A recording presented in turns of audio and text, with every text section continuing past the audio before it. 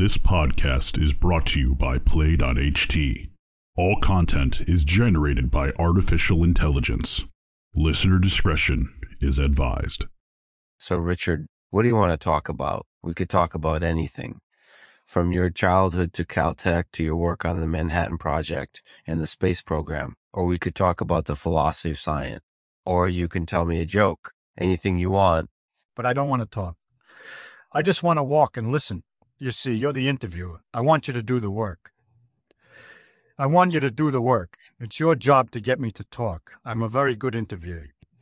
I can just walk and talk, as long as you prod me a little bit. We'll tell each other stories.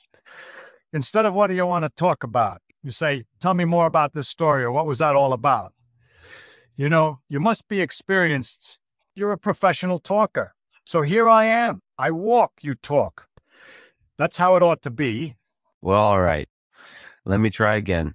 So you were born in Manhattan. You went to MIT and Caltech, and you went to Princeton for a year. Then you went to UC Berkeley for 2 years, and then you joined the Los Alamos National Laboratory.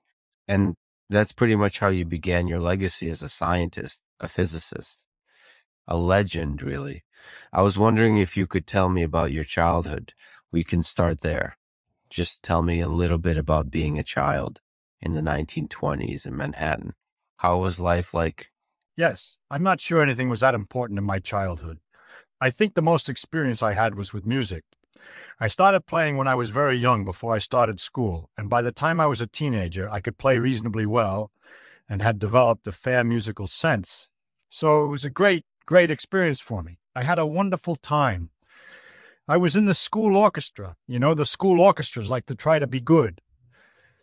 That was very interesting to me, to learn that you don't have to play everything just like it's printed. You can change if it's not good. You can improvise a little bit if something's lousy. I discovered in the school orchestra that there was a whole world of people who played music, and they liked to talk and explain what they did. It was really great. This feeling that you're part of a world and there's communication within it. I was never popular with the girls the way I was when I learned to play the saxophone. I could get a girl very easily in high school by playing the saxophone at a party, so that was a much bigger contribution to the world than anything else I did in school. But it was all part of it, music and girls. That was one aspect of school life that was very worthwhile. So at one level, I learned a little bit about the general world. And at another level, I became professionally involved with music. And there's hardly anything I learned in school that compared with the general value of music. In elementary school, I didn't get much out of it except to learn to read, which was useful in many ways, but that was about the only advantage I got from it. In grammar school, high school, and college, the main point for me was music. You were always interested in science and mathematics. When did you develop that curiosity? When did it first ignite? Do you remember any particular events? Or was it just a continuous process? No, I think it was continuous. But I can tell you one thing. When I was 5, my mother took me to the city of Washington to see the World's Fair. There were all kinds of exhibits, and one of them was by a company promoting safety. There were 3 jugs, and you had to figure out how to get the water from one jug to another without using your hands. They had all kinds of mechanisms you could use, pulleys, and you could push a rod in, and things like that. So I got the answer and won a prize. A pearl. I still remember that day. It was a very exciting experience for me. I thought it looked easy, but it was hard. And then when I finally got it, I had won. I got a prize. I felt good. I remember that day very well, though the details are somewhat vague. Yeah, that was quite early on. Are you still as passionate about that, about science, about mathematics, creativity as you were then, or has it simmered down into a more calm and measured activity? Or do you still have the same passion towards it as you did when you were 5 years old? I certainly have the same passion. I don't have as much time to devote to it. That's the only difference between then and now. I can still get an enormous amount of enjoyment by trying to figure out something new about physics, about computing, about mathematical things, whatever it is. Whenever I'm doing it, I'm enjoying it as much as I did when I was 5 years old. Yes, that's right. There are periods of time when maybe other things interfere, but it always comes right back. If you get good at any kind of work, no matter what it is, the process of doing the work is the important thing. It isn't so much the end result. What is fun about life is having a bunch of different things to do and having some selection power so you can choose what you want to do at the moment. It's having choices. It's freedom. You see, we're always making choices, and it's the making of the choices that makes the difference. It isn't working up to something or having a goal. The goal is nothing. I mean, you get a goal by making choices. And so the difference is in the choice. Maybe to you, it's making a scientific discovery. To me, it's just playing with things and enjoying finding out new things. I don't regard what I do as work. The word work is a loaded word. It means to me you're not having any fun, but you're just doing something that you don't want to do in order to get some other result. I regard what I do as play. And all I want to do is play. And if it serves some purpose, that's fine. And it may turn out that if you play, you get some real good things out of it. Like I don't have any objective, like I have to beat nature. You mentioned freedom. So you're saying that the choice that you have to make new discoveries, that it's the process of exploration and discovery that is the most important part of what we do. It's not the discovery itself. It's not the fact that we found it. I think it's just the thrill of the chase. That's what is fun. The actual finding out is not joyful. It's not a particular fun moment, strangely enough. It's fun in the thinking. In order to get to that stage, you have to have a lot of fun, and it's that process. That's the important thing, that we, in our lifetime, are free to try to answer the questions we want to try to answer, and not to be afraid of the fact that the problems are difficult. That's the difference between man and other animals. The curiosity, the fact that you have to make choices. So if it turns out that this choice isn't very good, it's no great tragedy. I mean, it may not turn out so well, but you don't have to live in misery because of that. It's only the fear of failure in making a choice. The fear of being wrong. That is terrible. That's great. That kind of leads me to another topic I'd like to touch on.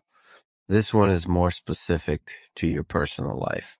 So if you don't mind me asking, Richard, are you happy with where you ended up? You turned the world upside down, the physics world, the scientific community, education in general. You changed the way we all look at physics. But how about your own life? Are you happy, Richard?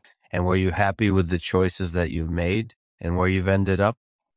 All I can tell you is that I'm contented with the way things are. The fact that I haven't accomplished great things in certain directions that other people have doesn't affect my contentment. It doesn't affect my sense of what's right and what's wrong. It doesn't make me unhappy that I didn't do certain things, unhappy in the sense of depressed and blue, because I just feel very fortunate in both directions. As far as your question is concerned, the way to judge it is to ask yourself whether you're enjoying your life. And if you are, it's fine. If it should turn out that you can travel in time and you see that you won't be able to live your life again because of something, and you find out ahead of time what you did with your life, you'd be surprised at what you've done.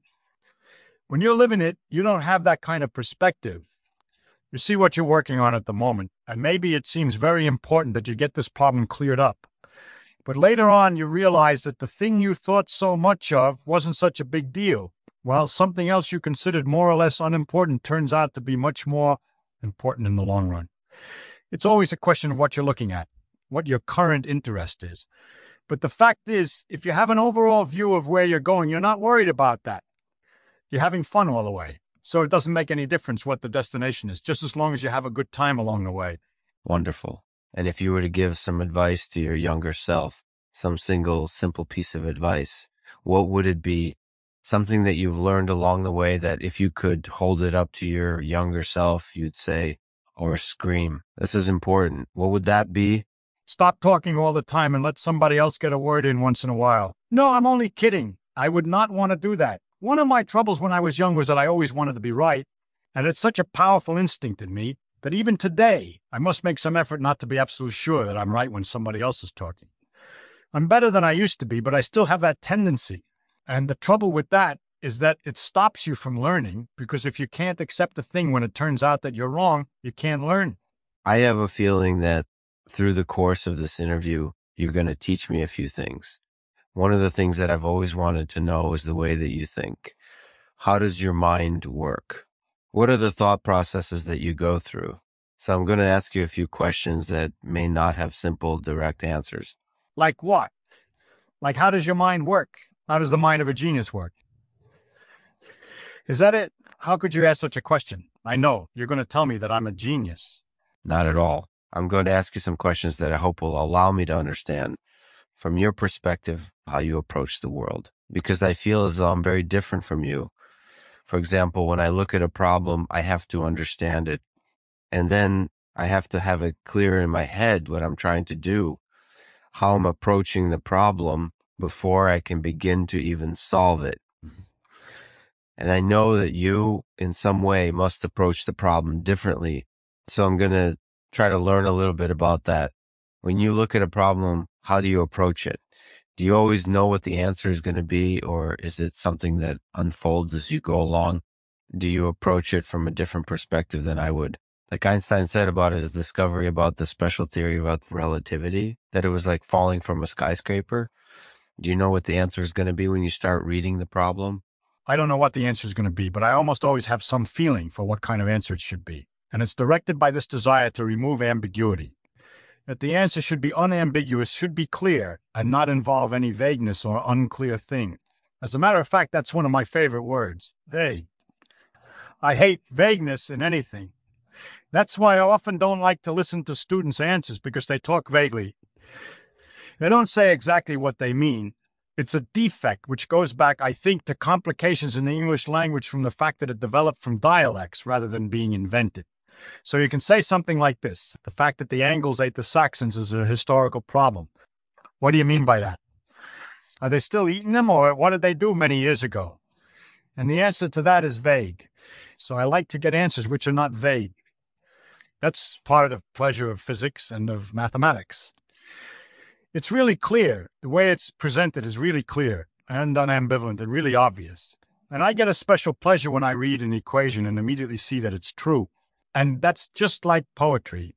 It's beautiful. I mean, it's not beautiful as in pretty necessarily.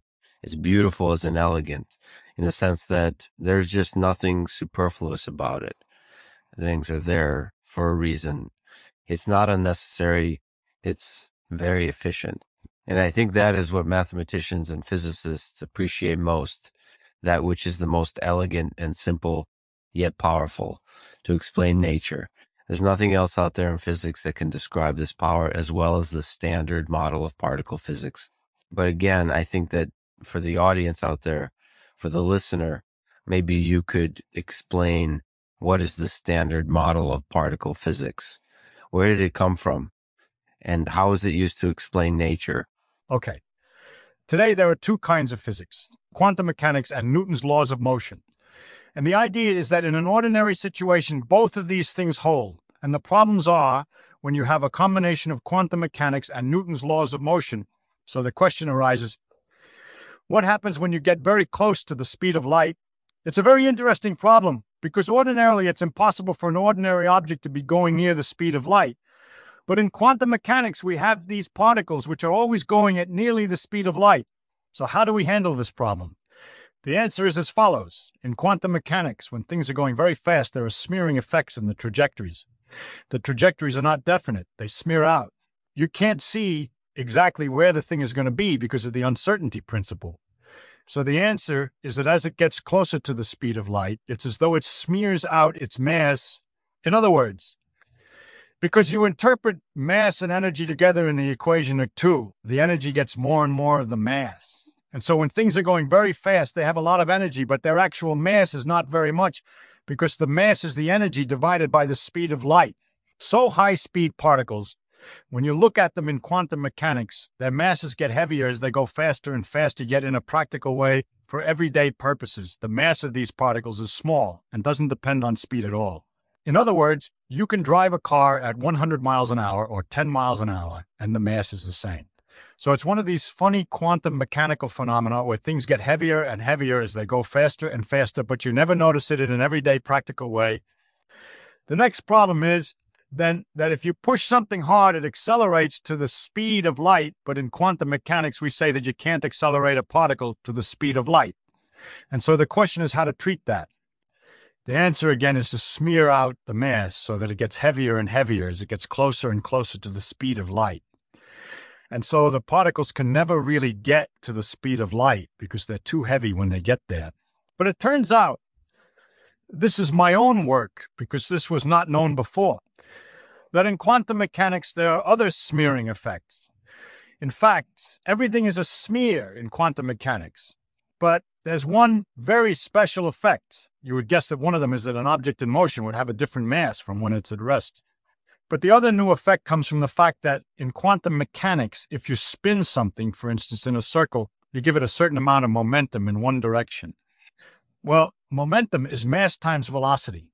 If you're going around in a circle, you're not incorporated easing of velocity, yet there's a certain amount of momentum that you gain. That's a new smearing effect which makes things go faster and faster as they go around. And so it turns out that there are no particles in nature today, no matter how heavy, which can actually get up to the speed of light. They just get as close as they can, and then they get slower. And they cannot accelerate up to it either. An object with no mass at all, an apparently empty space, pure nothing, empty space, cannot accelerate up to the speed of light because it will always have a certain momentum, and you cannot get pure nothing to have any momentum at all. So it's impossible. You hear the advertisements. Life here on Earth is a constant acceleration up to the speed of light. Baloney. Not even a particle of light can get up to the speed of light. So the standard model essentially is a way for a bunch of particles that have different masses and act differently to still have a consistent behavior. That's right. The thing is so difficult. I used to draw pictures, seminar papers, I would draw pictures where I'd say, well, the electron has this much energy. It's got a hook on it because of rotation. Velocity, the energy is this, the momentum is that. The neutrino has this much energy and it's going at this speed. The photon, no mass, but it has momentum from moving with the light, and so on. And someday I thought to myself, who is going to look at these damn pictures? And I realized that in order to understand these particles, you need two very powerful tools. One is the fact that all of quantum mechanics is self-consistent at every level. It doesn't matter how many particles are involved, the rules are always the same. So if you develop some vague idea of what's going on, you always have to keep in mind that although a certain idea that you have may not look right, if it doesn't agree with the total theory, it is not right. So in order to understand these things, you need this abstract mathematical aspect. On the other hand, because you can get actual pictures. Like if you're a politician, maybe you can always convince yourself that the economy is going up and seems to be doing well. And then when it starts going down, you says, well, gee, it's going down, but we don't know exactly why yet. But with these particles, you have to have a clear idea because nature doesn't explain herself, what's going on. So you have to be definite whether or not it can do this or that. But at the same time, you have to admit that it is really an approximation. It involves lots of levels of reality, and you have to keep in mind that the laws that you can state are fundamentally statistical laws. That is, that after all is said and done, we cannot predict accurately the path of a single electron through a single crystal, not even a single electron. Because as soon as you turn it on, it starts going all over the place. What you can predict is that if you turn 1,000,000 electrons through 1,000,000 crystals, then you can describe their average response. So that's the idea of the theory, that the behavior of systems is a reflection of the statistical laws that govern their internal parts. Yeah, that's interesting. So it's a statistical law that makes us look at something like the standard model, known as an effective theory. The fact that it describes a large number of particles and phenomena makes it useful, despite not being so fundamental, because we can take one example and say it predicts X, but in reality, it's unlikely. I mean, it's unlikely that it could ever be unified. That's right. It's unlikely, but it might be. That's the tragic part of physics today, is that we don't know whether it can be put together. On the other hand, we do know a good deal about what the principles really are, and if you want long-range predictions of how the world is going to go, you have to use the most successful theories, and for the most part today, that's quantum mechanics and the standard model. Yeah, so it's kind of like a religious faith, in a sense. You have to be religious about this. You have to believe, or else you can't go on. Because there are problems, and we know that the standard model can't possibly be accurate, but we believe as scientists, as physicists, that we'll be able to find a theory to unite it and make it work better. And that's sort of a religion. I mean, there's nothing else to believe except maybe that the universe is fundamentally random and there's nothing to unite. Yeah. You see, I don't believe that. I don't believe that at all. I think the universe tries its darndest to be simple. And so it seems that the basic laws that we use for describing nature must be simple. Otherwise, it would be a mess. So for that reason alone, I don't accept the idea that nature is random. In addition to that, there are other arguments which show that it ain't so. For instance, there are lots of reasons to believe in a creator. There are arguments that by studying the creation, you can learn something about the creator. There are lots of arguments that maybe the world is such a crazy thing that only somebody divine could have made it, and so on. So I don't believe that the creator sits around trying to figure out how to make a universe that is strange, so he can have some fun watching us struggle with it. Yeah, well, we're here to enjoy the universe anyway. And if it's random, it's an amazing coincidence. And if it's not random, that's even more amazing. So in any case, it's a surprise. Thank you for coming on the podcast. It was great to talk to you. I really enjoyed it. Once again, thank you very much for your contributions to the field in physics, to our understanding of the world, and to the education of humanity. Thank you. Thank you, Professor Richard Feynman. Goodbye. My pleasure.